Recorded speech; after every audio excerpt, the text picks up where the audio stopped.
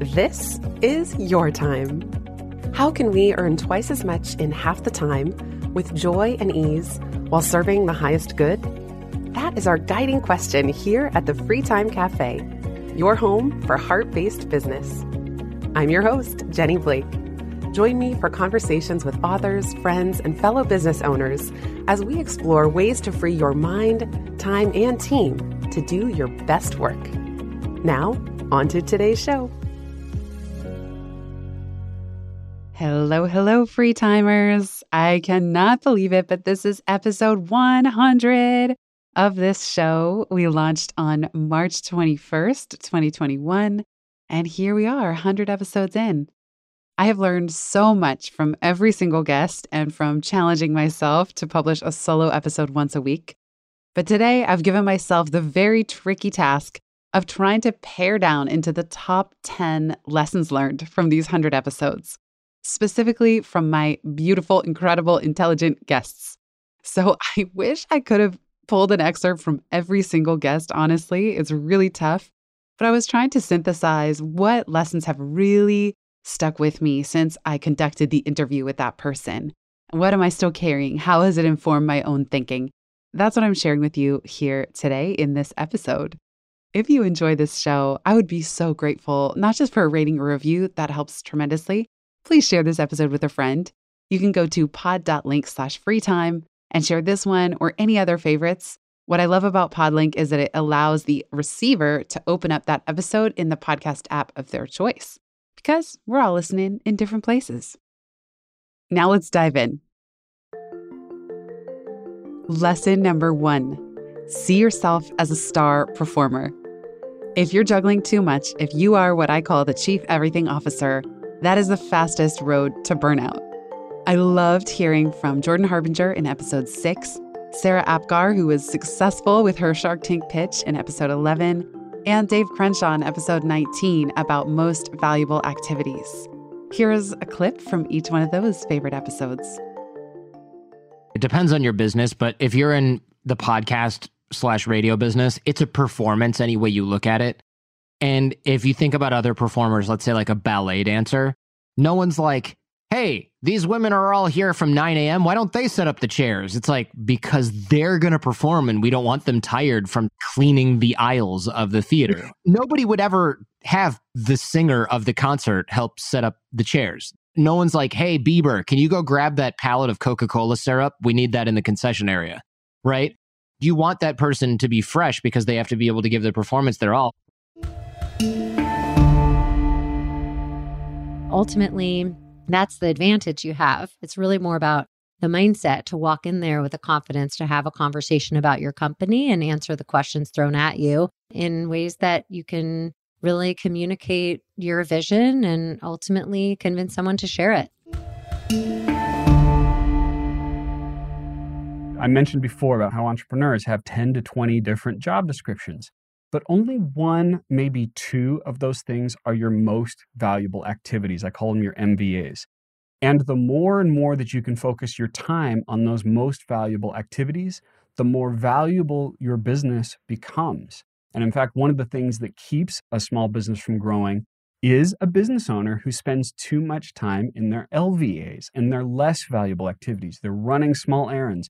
They're doing things that could have been delegated to someone else, either because they didn't want to take the time to delegate it, or sometimes they have a little bit of an ego and feel like no one can do it as well as they can.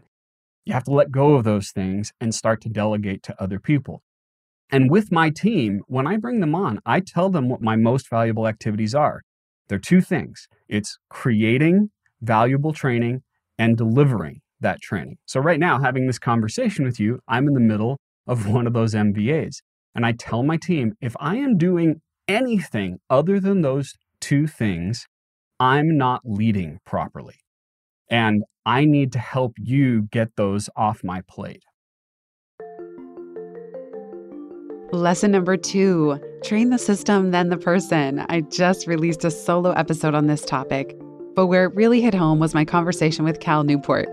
In one of the very first episodes of this podcast, episode 2, big thanks to Cal for helping me launch the show, we were talking about his book, A World Without Email, and he was saying that if you don't address process and actually try to reduce the number of emails coming into you in the first place, then you're just taking Advil for your hurt knee. You're not actually healing it. Here's Cal on the importance of being an observer, not just in your inbox, but in your life, and designing process to route things before they ever get to you in the first place. This is the way I think about work, and it's the way I recommend other people thinking about work, is move beyond just how often you check your inbox or this or that, and say, what are these messages coming in? What processes are they implicitly connected to? So if I'm getting a lot of requests, for example, like we were talking about, a lot of requests for like speaking and jumping on calls, let's give that a name. This is the incoming request process. As someone who writes and does podcasts, there's lots of like businesses and people who want to talk and share opportunities. And all right, now that I've given a name to that process, I can really think it through. Like, do I want that process in my working life? Where is it valuable? Where is it not? Okay, how do I design then my rules about it that is going to maximize the value I get while minimizing the negative impacts? And now it opens up lots of creative things. Like, well, I certainly shouldn't just have these coming inbound over like just a general purpose email address. And I'm just thinking out loud, but maybe what I really want is like a special email address for those. And I do one call every Friday so that I'm exposed to randomness. And then for each of these, you say, what's the right way to do this process? And in general, the things you're trying to optimize, what I argue in the book is when you're trying to optimize a process within your work life as a knowledge worker, you typically want to minimize context switching. So you want to find a way to achieve that process's goals without you having to constantly switch your context. Like, let's say, keep checking back in on ongoing conversations and inboxes. And two, you want to avoid a sense of overload or ambiguity. So you're like, what's the right way to handle this process where I feel like it's under control and there's not just tons of stuff out there that I'm missing or I'm behind on, or like, what's the way to structure this process? And if you go through with this mindset through each of your processes, then you end up with a lot less emails, or emails of a type that are much easier to deal with. And so that'll be like the underlying foundation to my solution discussion here, is that you go to fix the underlying processes that generate emails. Because if you stay just at the level of, once all these emails are here, what do I do with them? You're not getting to the core of the problem. You're taking Advil for the hurt knee instead of actually getting the knee healed. Lesson number 3 from episode 29. Imagine that we are all funded by Source. This was from a conversation with my dear friend, Ksenia Brief. She has since renamed her podcast to be under her own name, Ksenia Brief. But for a while there, she had called it Funded by Source, a phrase she picked up from one of her mentors, Michelle Sinnett. In episode 29, I love how Ksenia talks about abundance, not just being in a place of gratitude, but recognizing abundance that goes so far beyond financial abundance and the dollars in our bank account, but to observing and appreciating everything around us. Here's Ksenia on how she remembers and tunes into that abundant feeling of being funded by Source. It's this softening into trusting that ultimately money, when we think that we are making it, when we think it belongs to us, we're once again removing that space of playfulness of, okay, Source, how can we invite in miracles? How can we invite in abundance, not just in the shape of money, but in the form of peace, in the form of connection with someone you care about, in the form of a hummingbird looking you straight in the eye through your window.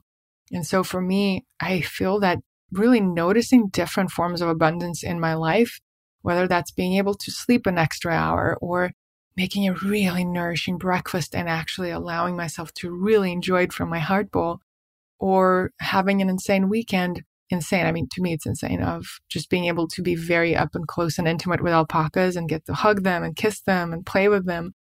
And, just go into the forest and explore a wild blackberry bush on our property. Those are all forms of abundance. And even when I see flowers that have more petals than I, think other flowers do, I always notice it. And I always make it a point to be truly present with it in my heart, because then it expands my capacity to notice and receive abundance in all kinds of forms. And it's not easy, in my experience, to trust the unknown that way, and to trust that we can truly be provided for just by being ourselves without having to try hard or fit into any mold. But I've been getting glimpses of that, and it's good. Lesson number 4, invest in brand for your business. I believe in brand and the power of brand strategy, but I love hearing from the pros on how to see it as an investment, not a cost, as you'll hear from Emily Hayward, the co-founder of Red Antler, from episode 5. You'll also hear from my friend Adam Chaloyachip in episode 45 on his thoughts behind the branding process and why it matters, how it creates emotional resonance. He and his team at Together Agency branded everything you see for free time, the book, podcast, and beyond. And you also hear from my friend Alexis Grant in episode 93 on how it's okay to put yourself in front of the business as the brand to build trust in the early days, even if you plan to pull back down the road in order to scale the business and bring more team members in. In every single category, there's so much competition. And, another way to think about brand is just making it incredibly clear to people the moment they see you, meet you, arrive on your site, whatever it is, of why they should care. Like, what do you stand for? How are you going to, connect with their lives? Like, why should they take the time and ultimately take the money, to engage with your business? So to me, brand has to be seen as an investment, not a cost. And I think that people never balk when it comes to spending money on setting up their legal documents or, hiring an engineer to build their product or their website. And for some reason with brand, it's always the thing that people are like, well, can I just bootstrap this or hack it together? Find someone to do a cheap design. And when you look at the businesses that are the runaway successes, all of them have phenomenal brands. The earlier you think about the brand, the more set up you'll be to succeed and to compete. We're thinking about the brand differentiators and really truly what those mean. We want to come up with value statements, but we don't just come up with value statements. We want mic drop statements. We want things that you can say, and if this is within an organization or a company or even on yourself, if you want to put these value statements up on a wall, so remind yourself of why you're doing what you're doing and what the walls of that playground are. Because brand is so emotional, we believe that design can be a change agent.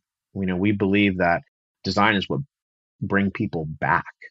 There's a lot of noise in the world, and there's a lot of things coming at us from all the different screens and all the different streaming services. And so if we only get someone's attention for 2 or 3 seconds, we need to make sure that you have that most meaningful and emotional kind of resemblance of who you are in your company or organization in that time frame. And if you are done the work to make sure that you are resembling your brand accurately, then the goal is that someone who is looking for that at that right time, it hits them in the right spot, right? In the heartstrings, and they emotionally connect to that brand. And at the same time, people need to remember why, you exist. And so a lot of times having the visual and the voice really tight and consistent will just help kind of solidify that in someone's mind and memory.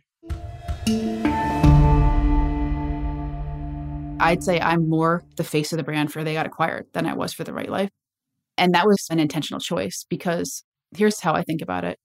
Even if you want to build a big brand that doesn't revolve around you and doesn't have your face on the cover, you have to start somewhere. And especially for a content company, you have to start with trust, and you need to get people to trust you. And people are much more likely to trust a person instead of a brand. And so with They Got Acquired, I'm not afraid to be the face of it for a while as we grow. And my goal is as that trust increases and our audience base increases, and I built a team that can help run it, we can pull away a little bit from me being the brand, and the brand can become itself. So I think there can be a transition there. I'll always be on the About page as the founder of the site. We'll be right back just after this.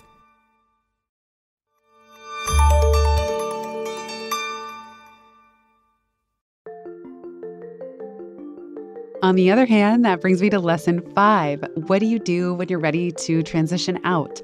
Or you want to build a business that's sellable someday, that's scalable, that has redundancy? Well, you can take a page out of my longtime friend-tor MBS's book. Episode 57, he shares how he and the person who eventually took over as president of Box of Crayons, Shannon, tried to de-Michaelify different systems and fill the Michael-sized hole in the business. In episode 61, you'll hear from Greg Alexander, who wrote a book called The Boutique. Greg talks about the difference between a body shop and a more scalable business that relies on IP that can actually sell and leverage systems and process in order to attract customers that are not just knocking on the door of the owner. Because if you only want to hire the owner, you don't really have a business, you have a job. There's part of me going, yeah, but obviously I am irreplaceable because I'm amazing. And my spirit animates the whole of this company. But a couple of things that help. The first is that from the very start, I had decided to try and build around a brand, Box of Crayons, rather than brand Michael Bungay Stanier. So I had decentered myself from being the hero of the brand and of the company a little bit. I mean, just because I was the writer and the speaker, I still was the face of the company, but I hadn't built a company around my presence. And I watched you even pull aspects of that out over 5 to 10 years. Yeah. And you even told me something for listeners, I think a fun fact they'll like to hear is Michael's rates were often double. Whatever the workshop would cost with one of his facilitators would be double if you wanted to hire him. So he was always disincentivizing someone to bring him in unless they really just had to have him there.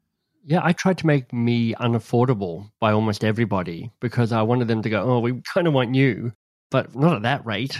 I mean, you're not that good. So we'll hire somebody who is good enough. And the other facilitators were always more than good enough. They were great at what they did and delivered. And actually, this is something that, Shannon and I talk quite a lot about, which is like, how do we de-Michael the process? Because there were parts where I was particularly strong, particularly good at designing stuff. I had a little bit of flair around some sort of marketing stuff. And trying to, as Shannon would put it, replace the Michael-sized hole in the company was a 2-year process for her as a CEO to figure that out. You told me something that you heard, that your biggest strengths as a business owner, or the things that you love the most, are your business's weaknesses. That's probably where the systems and process are the least built out. And that has stuck with me ever since. Right.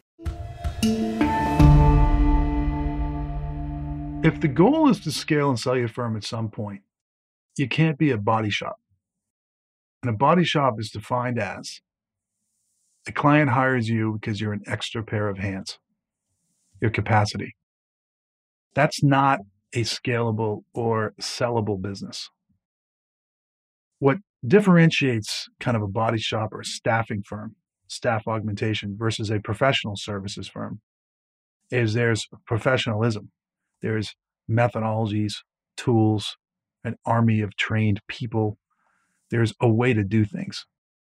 And the way to do things, the methodology, the process, has value. And the client is willing to pay you for that, either through a license for the actual methodology itself, or through a higher bill rate, an hourly rate, which implies not staffing, but they're paying you a premium because it's not just a body, an extra pair of hands. It's a well-trained body who's going to follow your process. That's the real difference. And what I would advise your listeners find themselves in this awkward stage where they're trying to move away from being a body shop is to start with the intellectual property that the client's willing to pay for. That's the most important part. And see if you can validate that what it is that you have to offer solves a mission critical problem and that clients are willing to pay to solve that problem using your proprietary methodology. Once that's done, then you can figure out how to get your team to be able to deliver it. They feel validated when they're needed. So when a client says to them, hey, I'll give you the work, but only if you do the work, it makes them feel good. And they say, okay, and they do it. But what they don't know is that's an insult. That's the client telling them that they haven't built a business. They haven't hired the right people and trained them the right way. And they're not hiring the firm, they're hiring you. So basically, you're just a freelancer at that point. And if that's your objective, that's fine. But if you want to scale beyond yourself, that's the wrong thing to do. So what's required of a founder to make that transition is self-awareness and seeking their personal validation and professional validation in places other than the workplace. And their validation should come from, the P&L, the bank account, the employees that are developing over time and taking on more responsibility, not directly sourced from the client. Lesson number 6. Ooh, this one's a tough one, and I put it in here because it's always good to be reminded to say no to people-pleasing and invitations that don't spark joy. My rubric for this is, would I initiate this type of invitation or event if I wasn't just on the receiving end of it? So rather than saying yes out of guilt or obligation or even just a meh feeling, is this something that I would be jumping out of my chair to say yes to? You'll hear from Vanessa Van Edwards. She just came out with a book called Cues. In episode 71, she shared how people-pleasing gets in the way. You'll also hear from my friend Dory Clark, longtime friend tour, in episode 35. We were talking about her book, The Long Game, and she talks about the transition from the days where you want to say yes to everything to where you need to start saying no. Finally, you'll hear from my friend Christine Arylo in episode 3, early on from the show, talking about a revelation she had at the hands of an acupuncturist. If all you're doing is trying to people please, there's no way you're going to be able to get the ask out, because all you're going to want to be doing is people pleasing them. But if you go in knowing that you still want to be liked and you still want to be trusted, that you know that you're worth more, and you go in with competence, knowing exactly how much you bring to the table and how much you deserve to be paid, that blend of really good intention, I want to do good, I want to be open and honest, and competence, I deserve to be paid my worth, I can show my value, that is super charismatic. When you're fresh out of college, nobody knows who you are. Nobody is queued up waiting like, oh God, I can't wait to talk to this person no one's ever heard of. So when you do get an opportunity, it's great. Like, hey, why not? You never know where it might lead. And so saying yes is wonderful because you're expanding your network, you're learning new things, you're meeting new people. But just over time, it becomes unsustainable because as you progress in terms of your age and your experience and your public stature, more and more people are going to be reaching out. And if you keep the same behaviors, you're going to end up in a hole. You're going to end up always reacting, never setting a proactive agenda. And eventually you reach the point where just physically you can't do it anymore. So first of all, it's a question of constantly refining your criteria and making it tighter, making it a little bit harder. And that can be frustrating. You want to make people happy, and some people will be a little upset that 3 years ago, you had random coffee with no purpose with me. Why aren't you doing it now? But if your schedule has gotten tighter and you've gotten a little more serious about leveling up on things, you can't afford to just be random anymore. And indeed, some of the offers actually really are super tempting. Think about time spans. So a timeline is linear. It's flat. It's all you can do is push forward on a linear level. And it takes a lot of effort. Like if you were just to take your hand and push forward, all of your energy and life force has to be there to push it forward. And there's no space in a line. But time spans and the visual that, like, for example, is in the book and the visual I use when even planning and pathing for my own business, it looks like a rainbow. It's a span and it starts on the left and it goes up to the top, which is like the midpoint, and then down to the bottom, which is your intended completion date. And we all have intended completion dates, but that's where the fluidity comes in. It's like you have to be fluid to like be able to move what's going to happen in the world and what's going to go on, deal with the uncertainty. And you can kind of stretch, so it goes back to the stretching, you can stretch out a time span and you're still going to complete it, but you still have space in it. So when you're working within these time spans, it allows you to exhale, like I'm just exhaling right now. And it also gives you some level of like surety and takes away some of the uncertainty and some of the time pressure. I'm a card carrying member, you all, in the Impatience Club. I have been forever. I try to rip it up. I try to give it back. I always want to be where I'm not. I know this about myself, which is why I developed all these practices to basically chill out and be able to work in the flow versus having to push and grind and strive and hustle, which is exhausting. I don't want to do it anymore. Put his hands on my belly. And he just said to me, retain. And I was like, retain. Oh my God. It was like one of those epiphanies, like retain my life force. Oh, I should not just spend it all and then recharge or have to get sick in order to take care of myself and slow down. I should develop a practice that empowers me to retain my life force or know when I'm dipping into my reserves. Lesson number 7, don't work harder than you need to bring money and cash in the door. Create a system for your sales. In episode 12, I really enjoyed hearing from my friend Josh Kaufman, who talks about 1, the importance of evergreen content, but 2, building systems and process to promote something like his book over the long term. Rather than a flash-in-the-pan launch, Josh has been very intentional about building systems that will continue working for him over time, even if he moves on to other things. One of the things that I think worked very well for Personal MBA is that it's an evergreen topic. Like, people will always need to know more about how businesses work and improve their business skills, whether they're building their own business or they're working on their career. And so there's consistent demand for information like this. And then hopefully writing something that helps people do this important thing in their life, that's step 1. But then marketing that book over a long period of time is step 2. And so most of my marketing efforts over the years have really been focused on doing things to promote the book in a systematic way, instead of, I think what a lot of particularly first-time authors will do is spend a lot of time and attention doing the big book launch, which may sell a lot of books over a week or 2 weeks, but won't necessarily sell books over months or years or decades.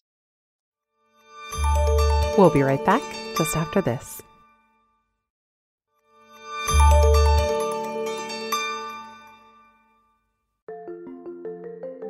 Speaking of systems, that brings us to lesson number 8. It's one I will not forget, on buyer's remorse. In episode 83 of the show, Jolie Coleman describes the inevitable buyer's remorse phase. The problem is that a lot of business owners don't intentionally design systems to address this with customers. So he will share some insights with you on why it's important to know that this exists and how to build some process around it.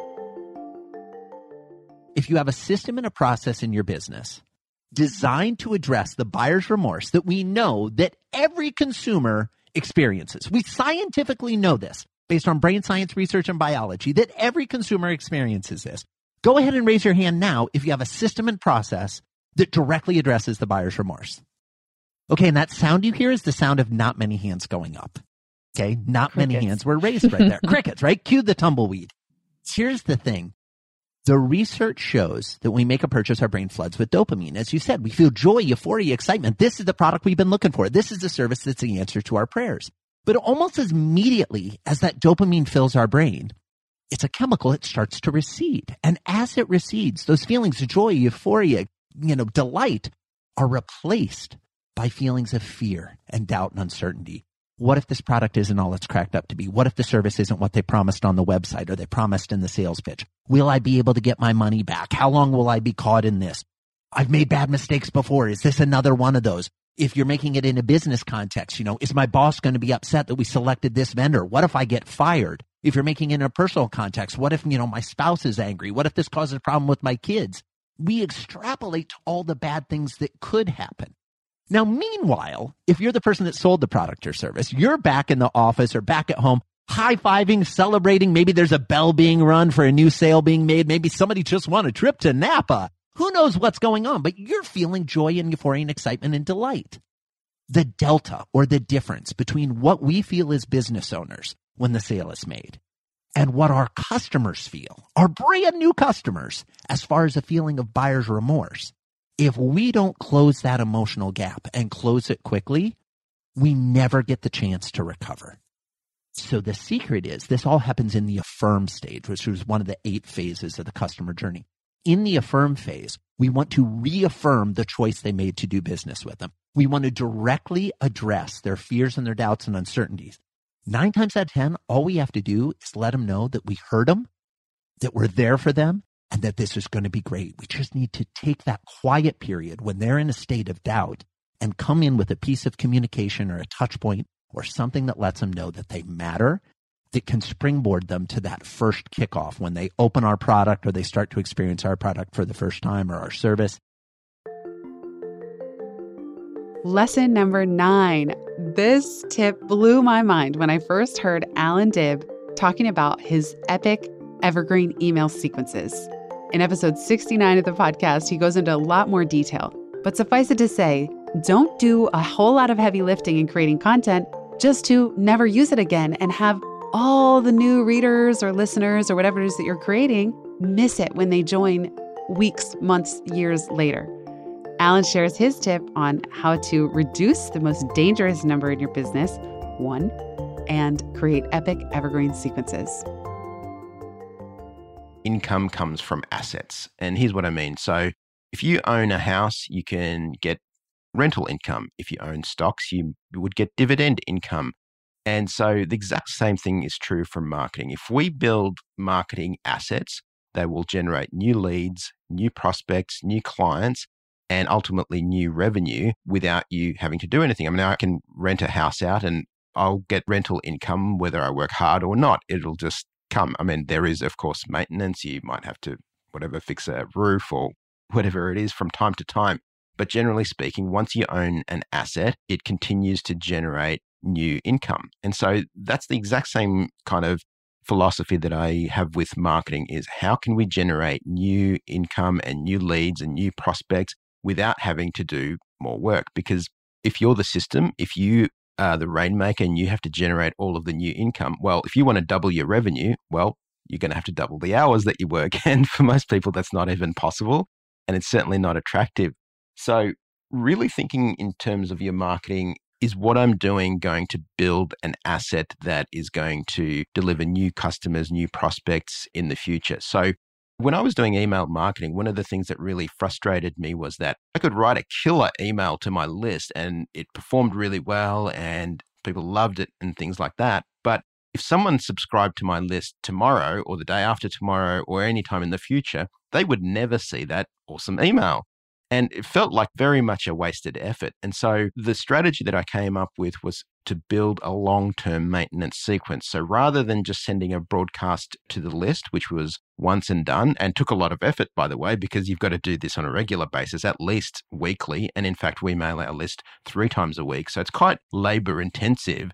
And then this effort is kind of once and done. And I thought a much more powerful approach would be, could I use this to build an asset, an evergreen maintenance sequence? So rather than doing a broadcast to the list, I started adding new emails to this long-term maintenance sequence. And as you said, I think we're probably well over 100 emails into that long-term maintenance nurturing sequence. So people opting in today might get an email that was written years ago or months ago.